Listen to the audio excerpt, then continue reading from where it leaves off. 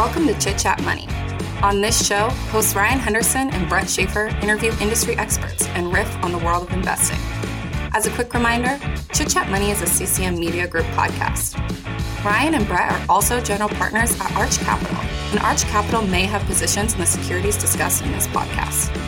Anything discussed on Chit Chat Money by Ryan or Brett or any other podcast guests is not formal advice or recommendation. Now please enjoy this episode. Welcome in. This is the Investing Power Hour from Chit Chat Money, number 43. My name is Brett Schaefer, and I'm joined by my co-host, Ryan Henderson. And today, it is actually 9:15 in the morning on the Pacific Coast, so we're doing a little switcheroo. It's just a better time, we think, for anyone that wants to listen. These live streams are done every Thursday morning. We think for the foreseeable future, they're going to be at 12:15 p.m. Eastern Time, 9:15 a.m. Pacific Time, and you can watch the replays on the YouTube channel, Chit Chat Money, or you can just listen wherever you get your podcast. We have no preference. We're going to get going today. We talk about on these shows any sort of investing topics, and today we got some personal finance stuff. We got semiconductor earnings, AR/VR report, plus Hindenburg Research's latest short report / expose on the wealthiest man in India. Before we get to the episode, a few housekeeping items. Two things. If you are a regular listener to our shows or watcher, you should subscribe to our newsletter for free and get our weekly recap on Sunday mornings, plus analysis on our Tuesday episodes. The link will be in the show notes, or you can search Chit Chat Money on Substack. That is the best way to keep up with the show. Second, if you enjoy the show, give us a review on either Spotify or Apple Podcasts. Today's episode is presented by Stratosphere, our investing home screen for fundamental research. Stratosphere's dashboard tool lets us easily track our investments and stocks we are researching with a nifty news feed, SEC file aggregation, and a fundamental chart tool to compare companies. There is plenty more that is going on at Stratosphere. We're going to be using that during the show today, I am sure, to do some analysis, most likely for the semiconductor companies. And you can try it for free by going to stratosphere.io. That is stratosphere.io, and trying out all they have for free. You can also use promo code CCM for 15% off any paid plan if you're a professional team and want to get all the professional tools that they offer. All right, let's get to the episode. Ryan, how are you feeling this week? Earnings season has finally begun, although whatever happened this time, we've been left behind because no companies we report our own report till next week. We're late bloomers this quarter. Kind of boring. It has been busy season, which I like. It was getting a little boring there for a while, honestly. Tesla reported, but we have our big tech layoffs, and Tesla, we're not allowed to say those. So we're not going to talk about Tesla earnings. Here, let me start off. One quick prediction. The Tesla earnings were very normal. I guess nothing surprising. One quick prediction, though. There was a change in definition at within their on their balance sheet. They changed their marketable securities to cash equivalents, and investments, and they spent $4 billion last quarter on an investment. I predict that Tesla used their balance sheet to go into the Twitter deal. What do you think? I think they would have had to file a certain SEC filing. Now, obviously, Musk has been known not to file certain SEC filings, but that would be, I mean, he loves his lawsuits, but that would be quite the lawsuit, a shareholder lawsuit. We'll see when the 10Q comes out. I don't know when, if it has, but I think it would be such a coincidence for them to change their definition the quarter that the Twitter deal closes, and they need financing. I would be. Yeah. It seems like a bit of a coincidence. Of course, it actually could be a coincidence, but that's my wild prediction from seeing that, from following Tesla for so long, from following Musk, knowing his antics. He could do that, but I guess we'll know for sure when they file their quarterly SEC filing. But either way, any earnings you've been looking at this week? I followed Texas Instruments, which I guess we'll be talking about on the whatchamacallit, when I hit that semiconductor segment. But any earnings that have caught your eye? I read Boeing's. Boeing's looked fine. Microsoft's is interesting just because of its repercussions or its what it signals for the cloud market generally. I've read some other ones that were fine. I think SaaS as a whole is going to have a difficult period. I think, it's not like some revolutionary take, but we've been looking through Salesforce this week. I read through ServiceNow, and ServiceNow actually did all right. But I would just imagine that like slower new business formation, especially in the private sector, is going to hurt a lot of these software companies overall. I agree. I think that's my big worry for a lot of these companies that sell to other enterprises that may have a focus on the startup area, is it could be a rough 3 years. And the last, say, 2015 through 2021, where the revenue growth could have been phenomenal, and they were just talking about land and expand. We could be going through a whole new paradigm the next 6 years, where the sales staffs are smaller. Land and contract. Yeah, or just retrench, Well, I mean, that's one thing I'm thinking about is like, for one, there's going to be slower new business formation, even if you've got a sticky product. So, Salesforce, for example, we're going to talk about them probably tomorrow, but recording won't come out until next week. You are in 90% of Fortune 500 businesses, and there's obviously a lot of layoffs going on. A lot of companies have basically outlined the fact that they're going to try to contract their employee base. So like, if you charge on a per seat model, you're either going to have to raise prices, and for some software companies, that's a really risky proposition, or find new customers as a way to grow your top line. It's difficult. We will see. Yeah, we will see. Specifically, we don't need to talk about Salesforce too much, but yeah, if your market's contracting or going through a rough patch, it's going to be rough. And especially, and they have that activist investor coming in, actually multiple, which will be fun to talk about as well, but we don't want to spoil that episode. Let's go to any other topics. Ryan, we said we have this personal finance thing that you came up with. I don't know if you want to start with that or your VR. We don't have to start with it. Is VR really the future? Which I think it was fun. I haven't read that article yet, but I'm going to let you. Long. Yeah, I'm going to let you go through your summary without any interruptions if you want. Yeah, and I laid out. We never do these, but I laid out a bunch of personal finance questions for Brett and I to answer, because I think I've been listening to some other shows. I think that stuff really resonates with people, even though our situations might be different. But like, Ryan wants to make money, is what he's saying. Yeah, I want get more people, some sort of candor around like how we personally invest, because I don't think we actually like talk about it that much, and like how we spend money. But anyway, let's do that later on. Let's talk about the metaverse, or lack thereof, I should say. Matthew Ball, who's really just a good writer overall. I think he's a VC, runs a VC firm as well. Had this long piece about where really is the metaverse at, and versus like how much has been spent, how much has been invested. And so he has a bunch of different terms for it, and I'm going to get stuff wrong. And frankly, to be totally honest, I stopped reading after a certain point, but I got the gist of the article. And he lays out a bunch of all the investments that have been made basically by a bunch of different companies. And this isn't everyone, but I'm going to go through some of them. So Magic Leap, which has they're basically a well-funded private company. I think they had at one point a $7 billion valuation in 2019. They were founded in 2010, and they launched so far they've launched 2 different versions of VR goggles.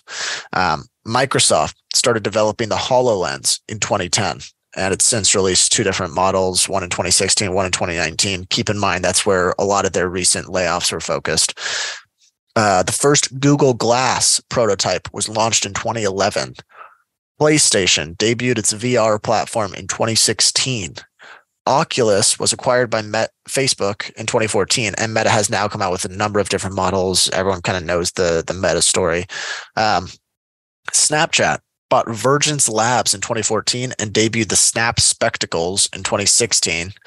Think about all this stuff that's gone on, and every time someone's, this could be a huge thing. Amazon released its first Echo frames in 2019. Had you heard of those? I never heard of that. I remember someone talking about like Alexa enabled glasses, where it's basically like you've just got Alexa and you can like talk. But I honestly, no, I've never seen them. I wonder if they like pulled them off the market. Yeah. And anyway, and then he also kind of went on, and Zuckerberg had mentioned in 2015 and 2016 that he thinks AR glasses are going to be, he said, within a decade, AR glasses are going to be a part of normal life. And a lot of other CEOs have kind of reiterated that sentiment, where it's like, it's just a matter of time kind of thing. And all these companies have invested. And where are we at basically now? Like, what kind of development have we seen? Basically, he goes in and says, well, the technology's gotten a little better, but the applications are still pretty niche, and they're typically like commercial applications. So it's more like, maybe someone uses them for like a simulation in a lab or something like that. But then he also has this really kind of interesting quote where he says, as of March 2022, this is when he's trying to talk about the consumer market, the average PlayStation 5 owner used the device 50 hours per month, or roughly 2 hours a day, 15% more than the PlayStation 4 at the same point in its life cycle. Annual sales of the Xbox and PlayStation also continue to grow in their 3rd year, and this is in spite of supply chain shortage, while Meta Quest 2 declined in its 2nd year. He goes on to basically talk about all the technical challenges involved in sort of a successful consumer AR glasses, heat, because you have to have the fans, and there's so much computation that has to go on, or processing power that has to go on in such a small device. Weight, because it can't be too heavy. If it's on, consumers aren't going to wear these 24/7 on their face if they're too heavy. Battery life, resolution, frame rate, cameras, sensors, cost, size. It basically goes through all these different things, these technical challenges where they've maybe advanced a little bit, but they're still so inferior to any other computing device that we have.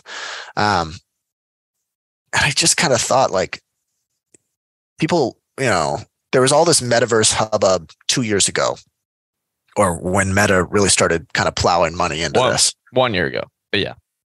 1 year ago. This has been talked about for so long. It's been invested in and tried out by the most well-capitalized companies in the world for the last 13 years. And that we're nowhere closer to a really like successful consumer grade device. And I just saw Microsoft shut down basically their entire division. Yeah, and my kind of takeaway here in reading this article was that if I'm a Meta shareholder reading this, I would be so concerned, because number one, it, like, just in terms of like technical challenges, and Zuckerberg said this before, it's going to be hard as hell to build. Like, maybe impossible to build something really successful. It probably won't have true consumer adoption, even if it succeeds eventually. It won't have consumer adoption for at least 4 years.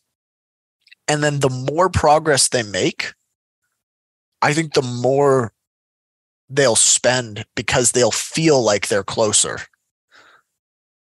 And it's like, they're not going to want to make that progress and then in 3 years say, we're not seeing the benefits. You've changed your name, you've invested all this stuff, you've got like so much progress that you think you've made. Like, I would be so concerned as a shareholder. I really recommend reading this article because it really talks through like all the technical aspects and how difficult it is to build a really good platform like this. The other part or device like this is like the other devices they're competing against, the phone, the computer, the PlayStation, the Xbox, the gaming consoles, like those are getting better each year. Like they're not staying in one spot. So even if they release something that was like the equivalent of like, it would be the equivalent of something, a computing device 20 years ago. So it's just like, I don't know. I really don't see this being a huge success. I mean, VR, AR, yeah, there's like a theoretical world in which like AR glasses are cool, but it's still like a question as to whether or not they'll be worn on a daily basis. And so I don't know. I would be, if I'm a Meta shareholder here, I'd be concerned. He talks about it as probably something like, sort of like being its first success will be as sort of an ancillary feature to like, or a supplement to people's work processes. So like, construction applications or doctors performing like sample surgeries, that kind of thing. That would make sense to me. But for the investment that the companies are making in this field, like it's going to have to be more than those applications. I agree with all points. It reminds me a lot of the self-driving industry as well, where it goes through the hype cycle and then it falls back, but then it goes through another hype cycle. And then people, I guess, or I think a lot of, whether it's analysts or really probably the technology focused ones, they take that Gartner hype cycle, which has the hype cycle, then the trough thing, and then you get back to the actual progress. But I think that's a bit of a misleading chart, because a lot of the times you just go through the hype cycle over and over and over and over again, and then no one actually cares about the product. So the self-driving and the AR VR stuff / metaverse reminds me of everything. And when you actually talk about what companies are succeeding with building, and it's really just gaming entertainment or interactive entertainment experiences online. You have Roblox, who is what I would say on a software front, probably, and this is conservative, 100 times further than Meta. In terms of just like what, adoption plus tech on the software front. I'm talking about, the interactive worlds. I mean, look at the prototypes on the software front that Meta puts out, and then look at what people can do on Roblox. It's not even close. And then you also have the gaming companies, which are pretty self-explanatory. You have those interactive games like Grand Theft Auto, Red Dead Redemption, Fortnite, Apex Legends. I forget. There's a lot of them. So yeah, I think the people that, I think it's just another example of you don't want to get caught up in the hype cycle. It's really easy to do. And then once you get caught up in the hype cycle, because we've gotten caught up in hype cycles before, it happens when you're a young investor. Try to learn from it, because you can recognize the patterns. Again, what's the hype cycle right now? You know the answer, Ryan. AI. Yeah, and specifically the AI. What do they call them? LLM, language learning modules. Yeah, ChatGPT. We got the news outlets talking about how the Google founders are flying back frantically from their private islands to stop this, even though Alphabet owns an AI company that solved all proteins folding structure with a simple tool in like 2 years ago. So, they're probably so far behind. But either way, that's off topic. Anything else here, Ryan, before we move on to something else?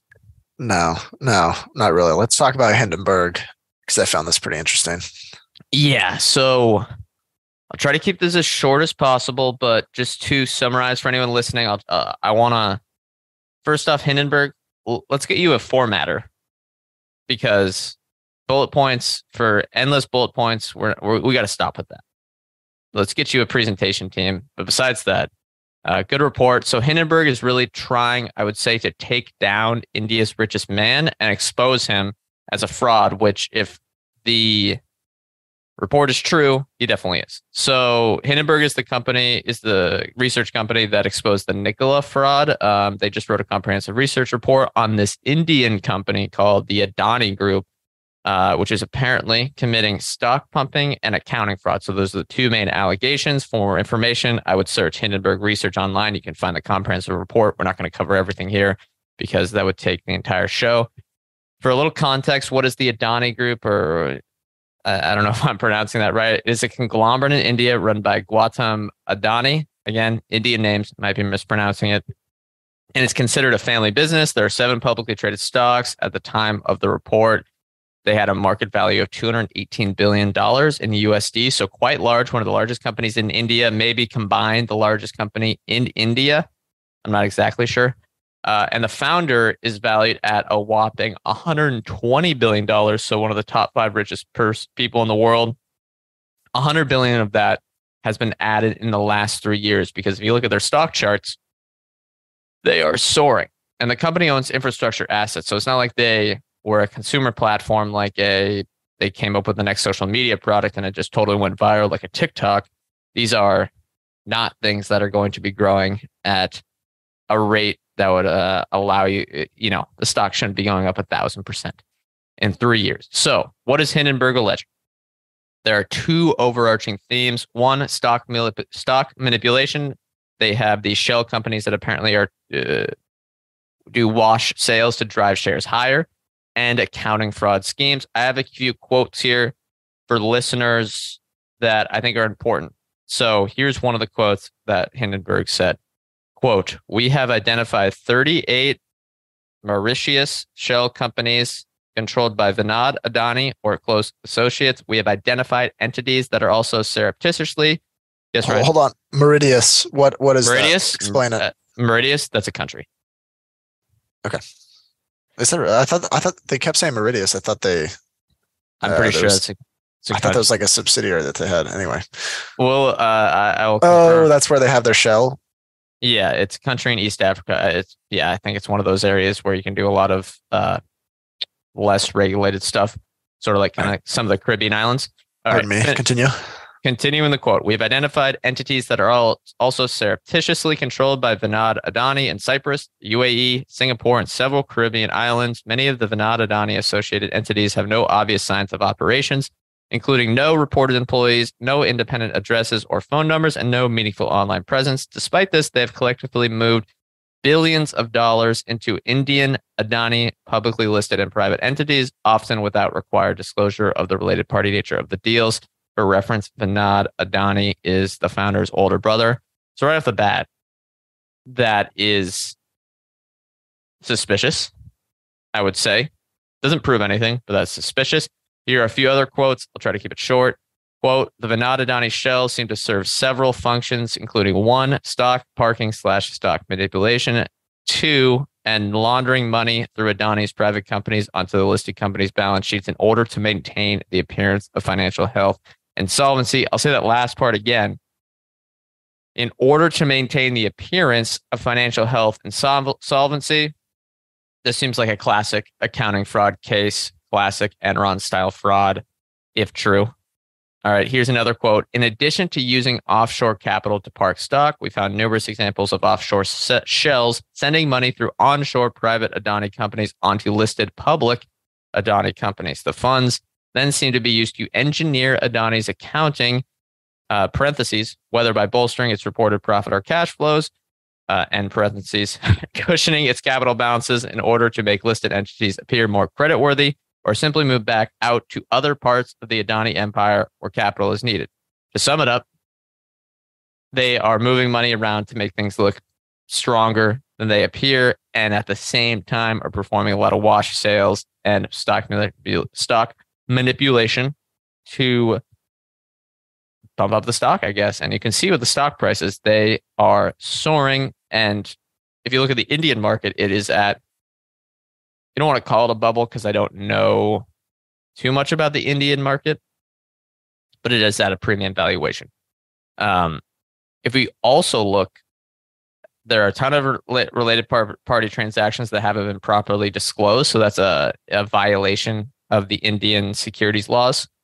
And then as another note, the Adani companies have had 5 chief financial officers over the last 8 years, which Hindenburg says is an obvious red flag for potential accounting issues. Lastly, to be fair, as people that do not study the Indian market, we do not know what is true or not in this report. However, if it does turn out to be true, this will be, as they said, the largest corporate fraud in world history. Well, I thought they were talking about American company, and with their, I guess if anyone doesn't know, they did a very big tweet about they're exposing the largest corporate fraud in history. I think a lot of people thought it would be an American company, given their audience and given where they're located.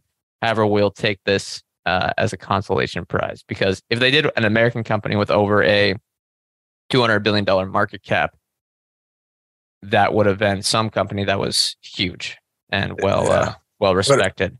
It would have been the only thing we talked about this show. I mean, I was a little bummed to find out it was a company I'd honestly never heard of. But okay, I read through most of this. I don't think there's any way that they aren't doing something fraudulent. Like, obviously there is so much irregular. I mean, it's every red flag in the book, from like family members running your subsidiaries and stuff to shell companies with zero operations. Yeah, flipping it around, you don't do these things if you are on the up and up. Yeah. No, I mean, and it's just like, I don't know, like you can go through all these things. Like, there's why do you need 38 shell companies without operations? Yeah, there's literally no reason. So I don't know. But my thing here is like, I doubt anything comes of this because of where they're located and their relationship to the government in India. Yeah. Maybe India takes like a closer look or tries to audit them in a way that's like, finds them or something. But I think for it to, and there was like, Hindenburg said this today, is Adani Group threatened legal action against them. And Hindenburg said, like, bring it on, file a lawsuit in the US and we'd love to partake. I don't think it's going to happen in the US. They're probably just it's going to become India's fraud over there and nothing's going to come of it. I also think it probably looks bad for India regulatory bodies to have it exposed by an American group. And then, like, I don't know. Don't you think that's kind of a bad look to say like some American company took down our richest man? 100%. And yeah, he's there, whatever, Bill Gates, Buffett, probably more Buffett, I guess. Richest person in India, one of the richest people in the world. What's interesting, though, is that it's only going to get bigger and eventually it's going to blow up. 2 things here that I was trying to look at, like what the impact could be on this company. I read some article from somewhere. I'm not sure how reliable this journalist take is because the companies are so complicated, but they said that Adani is one of India's biggest business groups, which I guess is true, and is often deemed one that cannot be allowed to fail. So there you go. As well, they talked about how a lot of, I forget what it is, like individual investors at banks and a lot of these pension funds and a lot of stuff owns these Adani Enterprise stocks. So if they went full Enron and totally collapsed, it'd be bad for the Indian economy. But here's the flip side, though. Are they just going to let it get bigger? Like, what happens? Because there's no end game here where the stock shouldn't be down 80 to 90%. Yeah. And I remember, I mean, my biggest tell here potentially is this was a pretty damning report. Like, if you read through this whole thing, it would be really hard to be an Adani shareholder. But in that report, it said like 30 to 40% of daily volume like just under half, potentially, of daily volume is between their own companies, shell companies, they estimate. The stock, after this like hugely damning report, barely moved. Like that to me is a tell that like they are not, they are the ones that are trading it. Yeah, and it's weird because you can say on paper this person is worth $120 billion, but in reality, unless they are able to do some sort of stock sale where he gets the cash out and adds on some bag holders, which, as we know, can happen in the US with a public, with some highly liquid stocks, but is not, maybe not, with something that is actually manipulated so much over in India. And not just because it's in India, it's just this unique situation. The wealth isn't there. I just don't know what the end game of this Adani Group is. Are they going to, are they going to just sell a lot of stock and, raise capital or something? Or what? I just don't get, I don't get the deal here because you can say, okay, I'm worth $120 billion, but your stock's at, I have no idea what it is, but let's say it's an infrastructure company and it's at 20 times book value. Okay, fine. Great. Congratulations. Well, I think being on the Forbes richest list gives you almost like unlimited access to capital. People like they can probably borrow at will because people are like, well, he's going to pay it back. He's the richest man. Right. Yeah. And we don't know we haven't looked at their annual report or anything. So we're flying a little bit blind here, but yes, here's before we move on to another topic though, and we'll try to tie it back to, in any investing lessons. How do you avoid investing in companies that could be potentially doing this? Because you can never guarantee that a company you own is not committing fraud. As Buffett once said, then this is a paraphrase. He said, there's likely fraud going on at Berkshire Hathaway right now. We just don't know it. You can't stop, at some level, there probably is from someone. So at large enough companies, there's going to be fraud. But what about not when it's fraud from the top? How do you kind of look for the telltale signs? I'll give a couple. One, it is the complicated ownership structure and complicated corporate structures that you cannot understand. Two, it is how do I say it? The earnings don't turn into cash flow, I guess, in a manner where you can make sense of it. If you get what I mean, where you can't say, okay, this did this, and this should turn into cash, but where is it showing up? That's clearly what's going on here, I believe, if the Hindenburg report is true. But what do you think, Ryan? Any other red flags? I mean, the executive turnover has got to be one. The financial department stuff, shenanigans have always got to be something. Well, yeah. I mean, 5 CFOs in 8 years, that's a red flag. The biggest one, and because you read through this and you think like, damn, it would have been really hard to, with like the shell entities, unless you did some like real investigative work, like it's hard to figure that stuff out. So just like understanding the corporate structure, for one, invest in geographies where you understand the rule of law, that you trust the rule of law, that maybe the auditor. That hasn't saved everyone, but like an auditor with a stellar reputation. Yeah, they talked about their auditor is, for the Adani Group, is a total sham. Not a sham. I don't call it a sham, but I think they have captured that auditor group because it's so tiny, and they're probably their largest client by far. Yeah. So I don't know. It's like hard to find these ones. I guess there's a lot of just gut feel around management. Also, if a company larger than, I would say, $50 billion is up, what was it, 1,000% in 3 years? I think it was three. Honestly, I think it was 3,000, but I don't remember exactly. Let's say at least 1,000%. If I ever see that, like that type of growth, it's like you got to stop and pause. Even if the results are phenomenal on paper, it's like, obviously that can't continue forever, Yeah, it's honestly, if that happens, it's uninvestable to me for multiple years following. Yeah, I agree. And this is just like, and I think this is so important for people to look at because, again, it comes back to that we're Buffett and Munger fanboys. The classic Munger quote: "I want to know where I'm going to die, so I don't go there." And that's really this. Like, this is a good lesson in that, because if you're an investor in the Adani Group,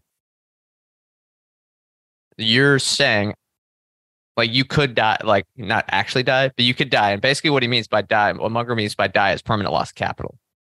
And this is the situation where you could die. And you just don't want to go there. Why would you risk jumping off doing some Evel Knievel stud, if we're going to do this analogy further? But I think that covers that, unless you have anything else, Ryan. Let's do personal finance, huh? Should we do that? All right. now? Yeah, you lead that. Why don't we? Yeah, we'll hit the stratosphere segments for the semiconductor one. While you load up this segment, I'll try to look at some charts on here that could be fun for everyone to see and listen. All right. I just threw out a bunch of quotes because we'd never talk personal finance, but I think we've gotten kind of inquiries before about, like, how do we invest kind of thing. So I am going to give I've given us some questions that hopefully will be of interest to listeners. Some of these are kind of, I guess, difficult to answer, or very like everyone's own situation. I think, what's the quote from Morgan Housel? Personal finance is more personal than it is finance. Ryan, you would call that what? Personal? Yeah, it is personal finance. So I don't think, Yeah. All right. Let's start with this one. What are 2 things you do to save money? This is like very basic, I know, but is there anything you do in particular? All right. Yeah, I can go first. I am frugal with restaurants and alcohol, I guess, at restaurants or bars. I try to just eat out once a week or so if I'm by myself. And obviously, if you're with the group, you might do it more.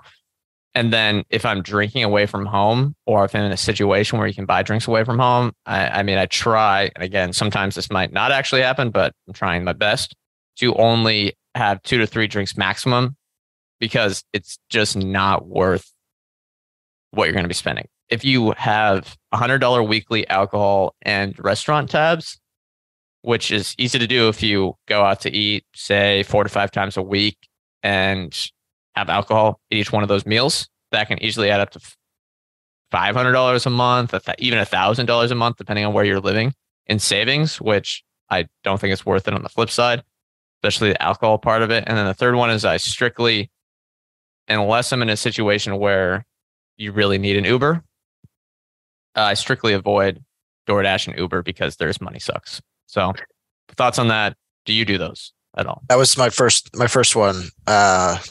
DoorDash is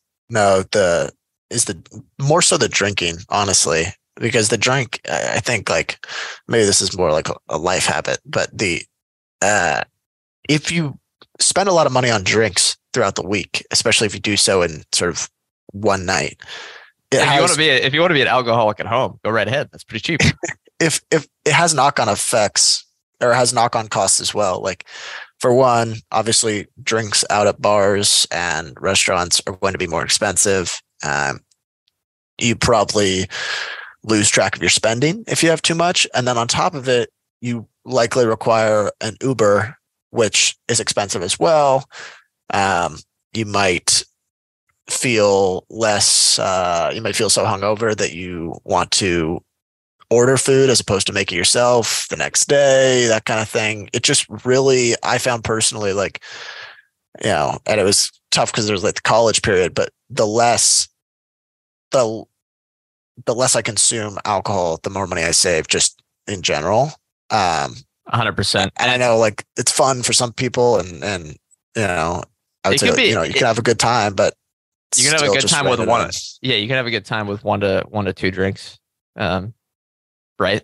Maybe the young people are rolling their eyes that listen to this, but there's very few. Looking at our analytics, there are very few people that are younger than us that listen to the show. I truly recommend, if you're in that situation and you're trying to save money, like, let that be the first thing you pull back spending on. Yeah, so easy. Other things I do to save money. Well, I drive to the office, which I know Brett you live close to the office and you usually work from home, but trying to prep everything for the next day the night before also saves me a lot of money. Like Talking food, making coffee, basically having it set up so that I can just make coffee easily on my way out, as opposed to like picking something up, having anything that I need for like the gym ready to go, so I don't have to like drive to and from. Like just being prepped for the whole next day prevents a lot of like random costs throughout the day. So that's a huge one. I still eat out. Like I still have like my Chipotle's throughout the week, but I try to limit like the big restaurant bills. Yeah. And here's the thing though, everyone's got their own preferences or what they enjoy. And personally, I don't think it's worth it to spend $150 on alcohol at a bar. If that's really what you enjoy, go for it. But you got to find something within your life that you're probably spending money on that you don't enjoy that much. And then just take that part out, because that's going to be the easiest one to eliminate. But let's keep moving, Ryan, so we can get to other topics before the end. That leads well into my second one, which is indulgences. 2 things that you actually choose to spend up on that maybe other people don't. Okay, I have a few. I will spend up on electronics, or so computers, smartphones, whatever, if I need to, because I think it's worth it to have really well running electronics. I also think that includes fast internet as well. You got to pay $20 more a month for good internet. I mean, that is well worth it. And then I will also pay it for fresh food or high quality produce, whatever it is, at the grocery store, because I think the value there is very high versus the price you pay. And plus something I enjoy cooking at home. So what about you? All right. 2, I guess, travel. I know that's super basic, but I know I try to avoid that one, but because I know that's everyone, but yeah. All right. And this one is maybe a better takeaway for investors. Investing blogs or like memberships that you have to pay for. And this is not a plug for anyone in particular, but I used to be really reluctant to kind of spend up on like my own, like if I wanted to read like an investing blog or even like the Wall Street Journal or something like that, I was reluctant to do it because unless that we got like some sort of a discount through the podcast, like if someone was like, oh, you sponsor us, then I was like, oh, then I'll do it kind of thing. They are super valuable. And even if it's like not necessarily for like recommendations, but just for like process and seeing how people kind of analyze information, it constantly gives you something to read. So it's not always just for generating new ideas as opposed to like seeing how other people think in the industry. I think that's like, I think those are the kind of things that are worth paying up for. Yep. All right. 3rd question. This one is, we might be way off the mark, or I might, but how much do you think you would need to retire at the age of 50? Okay, so in this one, I'm assuming, because I thought about it for a little bit, I'm assuming no inflation. So all prices for everything are the same as they are today. And I'm assuming I have no pension or no income stream. So you can have a different one if you assume inflation. All right. So at today's inflation prices, I'm assuming $2 million, just looking at it. And I'm also assuming I have no family at that time. So yeah, and if you have a family, obviously you might bump that up to 3 million or something. Yeah, I think I was probably in the same ballpark. I assumed costs would be higher, so some inflation. I said 4 million. That's pretty much pricing in inflation from now till then. I know some people might think that's either high or low. My thought here is that how much do I need to have a portfolio where it dividends me 100K? And so I think that's like a 2.5% dividend yield on 4 million. I think that's very doable to do without trying to go just like purely for like the dividend players, where I could also have like a portion of my investing that's like pure total return efforts versus like actual income. So that was kind of my thought. And then on top of it, you're going to have, that's kind of 50's pretty early to retire. Those like your prime earning years. So you also want to be conservative on that type of stuff. You don't want to run out. You got to be conservative. Yeah, but as you can see, we're not retirement specialists. Okay, these ones are a little more fun, investing related. What is the best investment you've ever made? Well, I'm going to go with numbers, and it is buying Stitch Fix call options in 2020. It was like a year-long one. Then going on the numbers, that's the best investment I've ever made by far. And then worst one is I put some money when I first started out into a penny stock, which turned out to be classic penny stock scheme, when I first opened a brokerage account, luckily not an absurd amount of money, but clearly the worst investment I've ever made because, it was easy to see why I shouldn't invest in that. But what about you? Yeah, I think the best one in percentage terms for me, and we went in on that Stitch Fix call option, which we're just like not encouraging in any way because we really was just pure luck, frankly. In percentage terms, and I maybe nominally, I think Square was the best investment I ever made. Yeah. I ended up selling it and I don't own it today, but it ended up just being kind of coincidentally really good timing. And then probably kind of more recently, Sprouts Farmers Market was probably the best nominally. Yeah. What was great about Sprouts, and I hate that this is a part of my mentality, is that no one was with us except for one person, Mr. Jim Gillies. Everyone was, I would say, oh yeah, what was your favorite stock right now? I'd say Sprouts Farmers Market. They go, yeah, I don't really like that. And I'd go, all right. And then it like not doubled, but went up like 50%. And I was like, that's right. But in reality, it doesn't matter. Even if everyone liked it and it did well, it shouldn't matter. We're like, it's a good business. Like we're like, it's a fine business and it's at 6 or 7 times cash flow. And people are just like, it's grocery, right? Like, I know. Yeah, that shouldn't matter. Show, like you don't need a great business to make a great investment.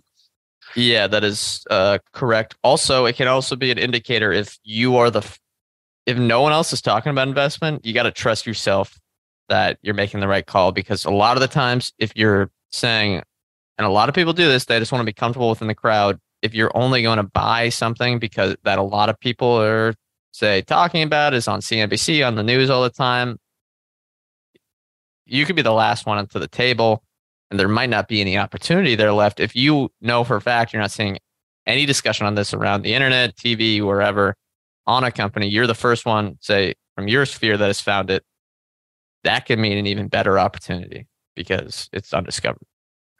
Okay, worst investment for me, and this is kind of funny because we still own it. I think it was Spotify, honestly, like nominally and probably on a percentage basis too.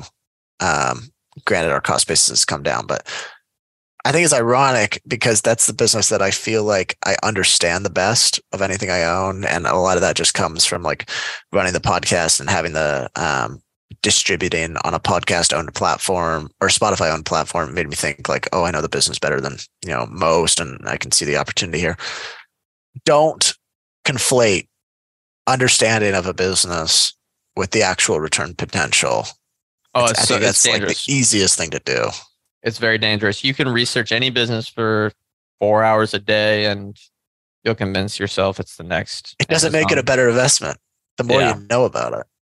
Yeah. The returns are going to be the returns no matter if you spend an hour looking at the summary on the annual report versus if you spend 3 years looking at how the sales staff's go-to-market strategy and taking 20 expert calls. If you buy the stock at the same date, the returns will be the same. All right. This one's a little more fun. You have to guess, if you were looking at your Roth IRA in 2033, so 10 years from today, what do you think will be the largest position? I think it will be Nelnet. And this is not a recommendation at all. It's just how I go about it. I'm reinvesting dividends with that one. And the way I run in my Roth IRA is just to give it to some conglomerates I think are very smart and have a great long-term potential. So I think it would be Nelnet. Pretty boring. That's just a boring conglomerate that I think is really diversified. But what do you think, Ryan?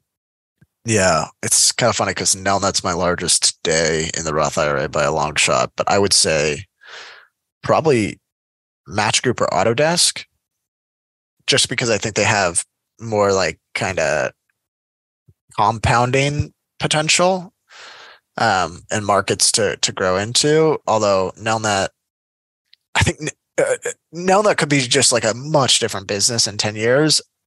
Match Group and Autodesk, I think, could just be much larger businesses. Yeah, well, hey, that's why the opportunity is in Nelnet, because they probably compounded, and book value is not the right term for Autodesk, but they probably compounded their intrinsic value at a higher rate than Autodesk for the last 10 years, 17% a year, book value per share plus dividends. and nailed it. So maybe you we'll think see, so though. over Autodesk? Hard to tell. I don't know. I feel like the Autodesk's revenue, but yeah. All right, last one here. If you could give one piece of advice to someone who is trying to work in the world of investing, what would it be?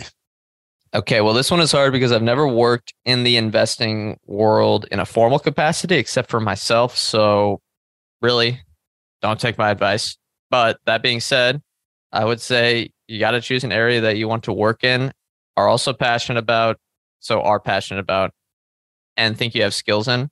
So skills plus passion, regardless of what the company offers, or what company or organization offers you the best salary when you're first starting. Because if you provide value, the money is going to take care of itself. And you just see all these people get trapped in I got to have the best salary coming out of college.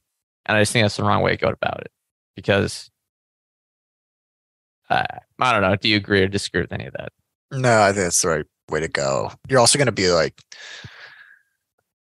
you can earn a lot of money eventually, I think, in most fields, but so finding something you actually care about to do, even if you do it for cheap at the start, if you're really good at it and you're passionate about it, I think you'll eventually get compensated for it. And if you become the best at something or a top in your field, you're going to get compensated. So, yeah. All right. Mine was a little more investing centric. This is more ways to kind of better yourself as an investor, but I'm stealing this idea from, there's this kind of famous value investor who's passed away now, but his name was Peter Kundill. I think he ran a Canadian fund. And he had this philosophy that there's always something to do, which is kind of interesting given that you'll also get paid to sit on your hands if you're an investor and you're not supposed to do a lot, but there's always research to do essentially. So I think if you're looking to work in investing or just become a better investor,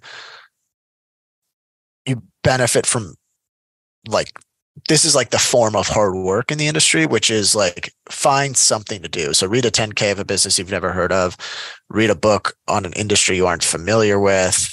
If you own companies, but you don't really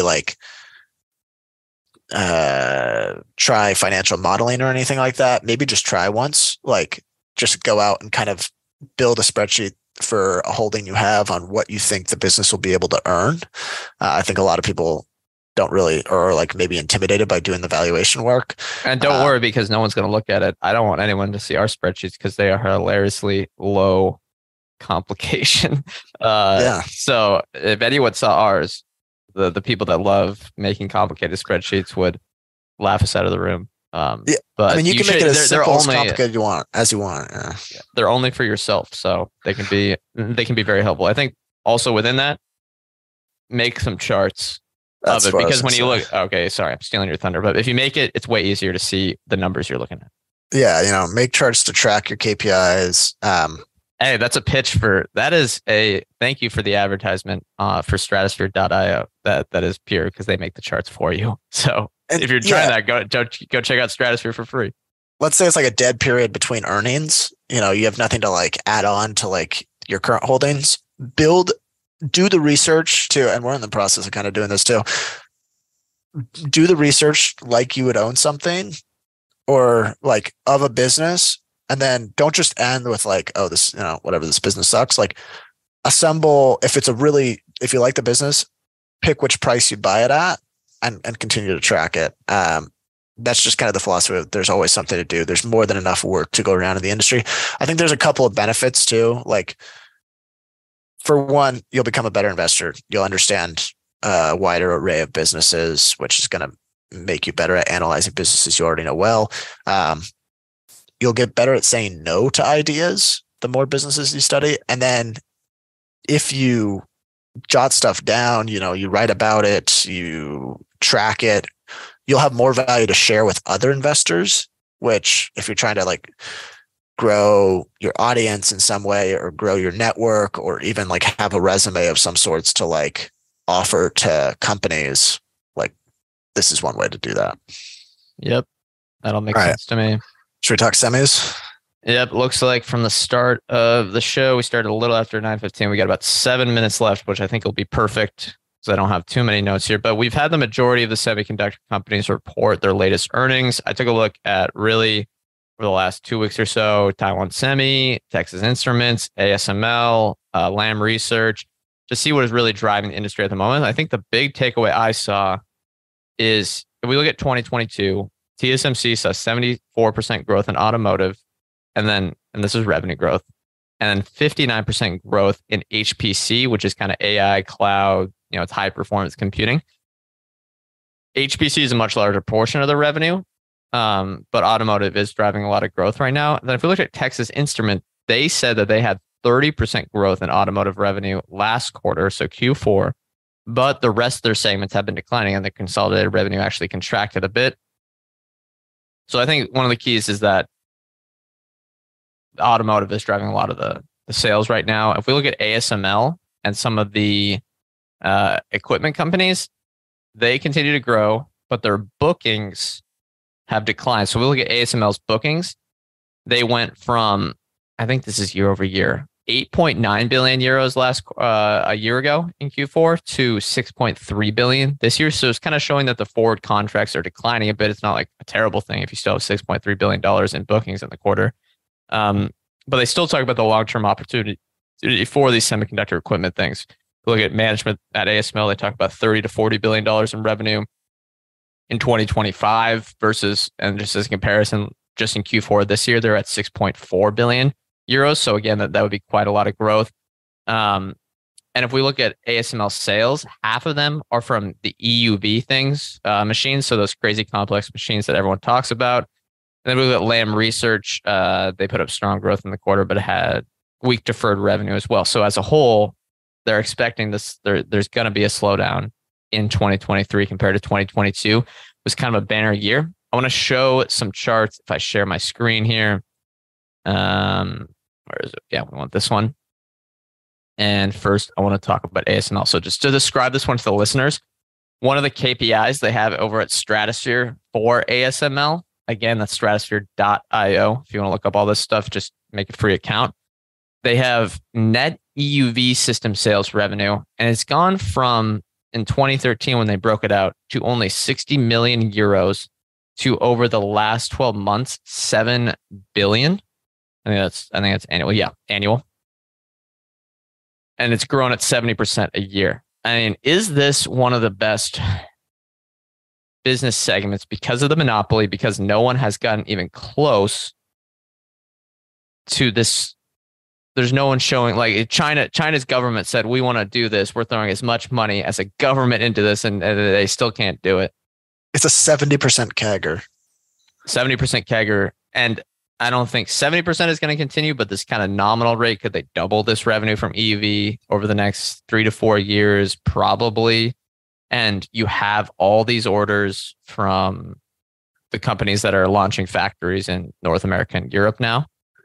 I mean, what are your thoughts on the industry right now in general? I know this is something you don't follow as closely, but it seems like automotive could be a near-term risk, but long-term things seem fine. And all these companies are so well run. I'm seeing all of them return capital to shareholders. I'm going to show the Texas Instruments chart later. All of them return capital to shareholders consistently.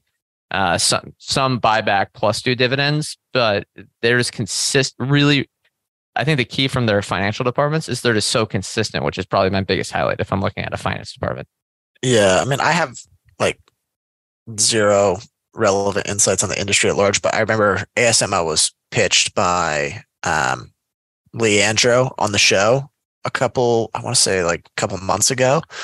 And I remember we were both talking about it, and it's like, well, we don't know. Of course, we don't know the technology behind it. And like, we have sort of a lack of understanding, but he kind of made the case. It's like, no one does. Like, no one really knows what's going on other than like the engineers that created it.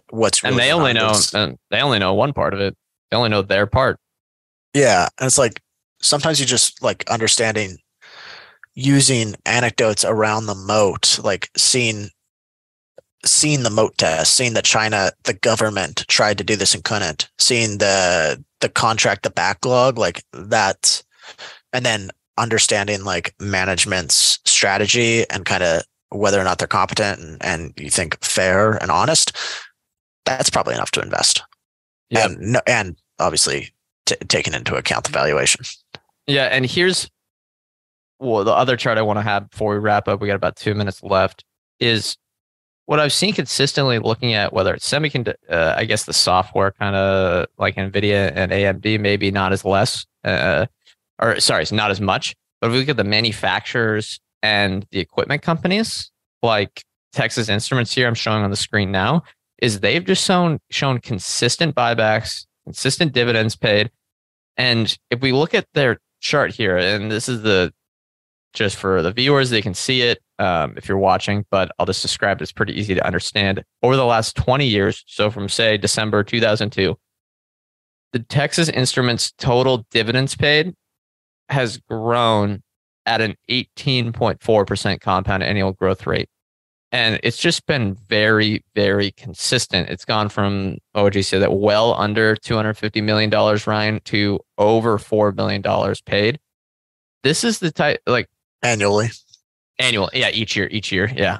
This is the type of thing where that's just, when you see a chart like this, that's just such a positive indicator for me that the culture at a company is strong. 100%. If you get what I mean. Yeah, I agree. And kind of funny anecdote, Texas Instruments CEO, longtime CEO, stepped down, I believe. That is right. Yeah. Passed on the reins. That is correct. Yeah. He is the one, I guess, that was in charge while they went through that really good capital allocation strategy. If you are interested in that company, who did we do an interview with? John Rotonti. John Rotonti. Yeah. On Texas Instruments. That has been very popular among the listeners. So check that out. Yeah. It's probably still relevant now, even though it was a little bit ago. I think it was about a year ago. But either way, I think that's going to do it for this episode, unless you have anything else, Ryan. No, maybe thanks to Scotland in the chat. It says, good afternoon, guys. Good afternoon to you as well. It's actually morning where we are. We should probably mention that we're changing the time frame that we're going to do this. We've kind of been experimenting. I apologize for the people that actually tuned in on a regular basis, Matt H being the one that comes to mind. We're aiming for this time. Yeah, so it'll take probably a few weeks or maybe in a few months to get people any sort of on a regular basis on the live stream, but that doesn't really matter for anyone that's listening to the replays or listening to the podcast. But we're going to try to do it Thursday mornings, more of a noon Eastern-ish, probably noon to 12:30 on the lunch hour, and then which is 9 a.m. Pacific time. Hopefully that's better for people across the country and then possibly in Europe as well. But either way, you can watch the replays if you want, or just listen. Okay, that's going to do it for this episode. Thank you, everyone, for tuning in. We are not financial advisors. Anything we say on the show is not formal advice or recommendation. We are general partners at Arch Capital, and clients may hold securities discussed in this podcast. Thank you all again for listening. We'll see you next week.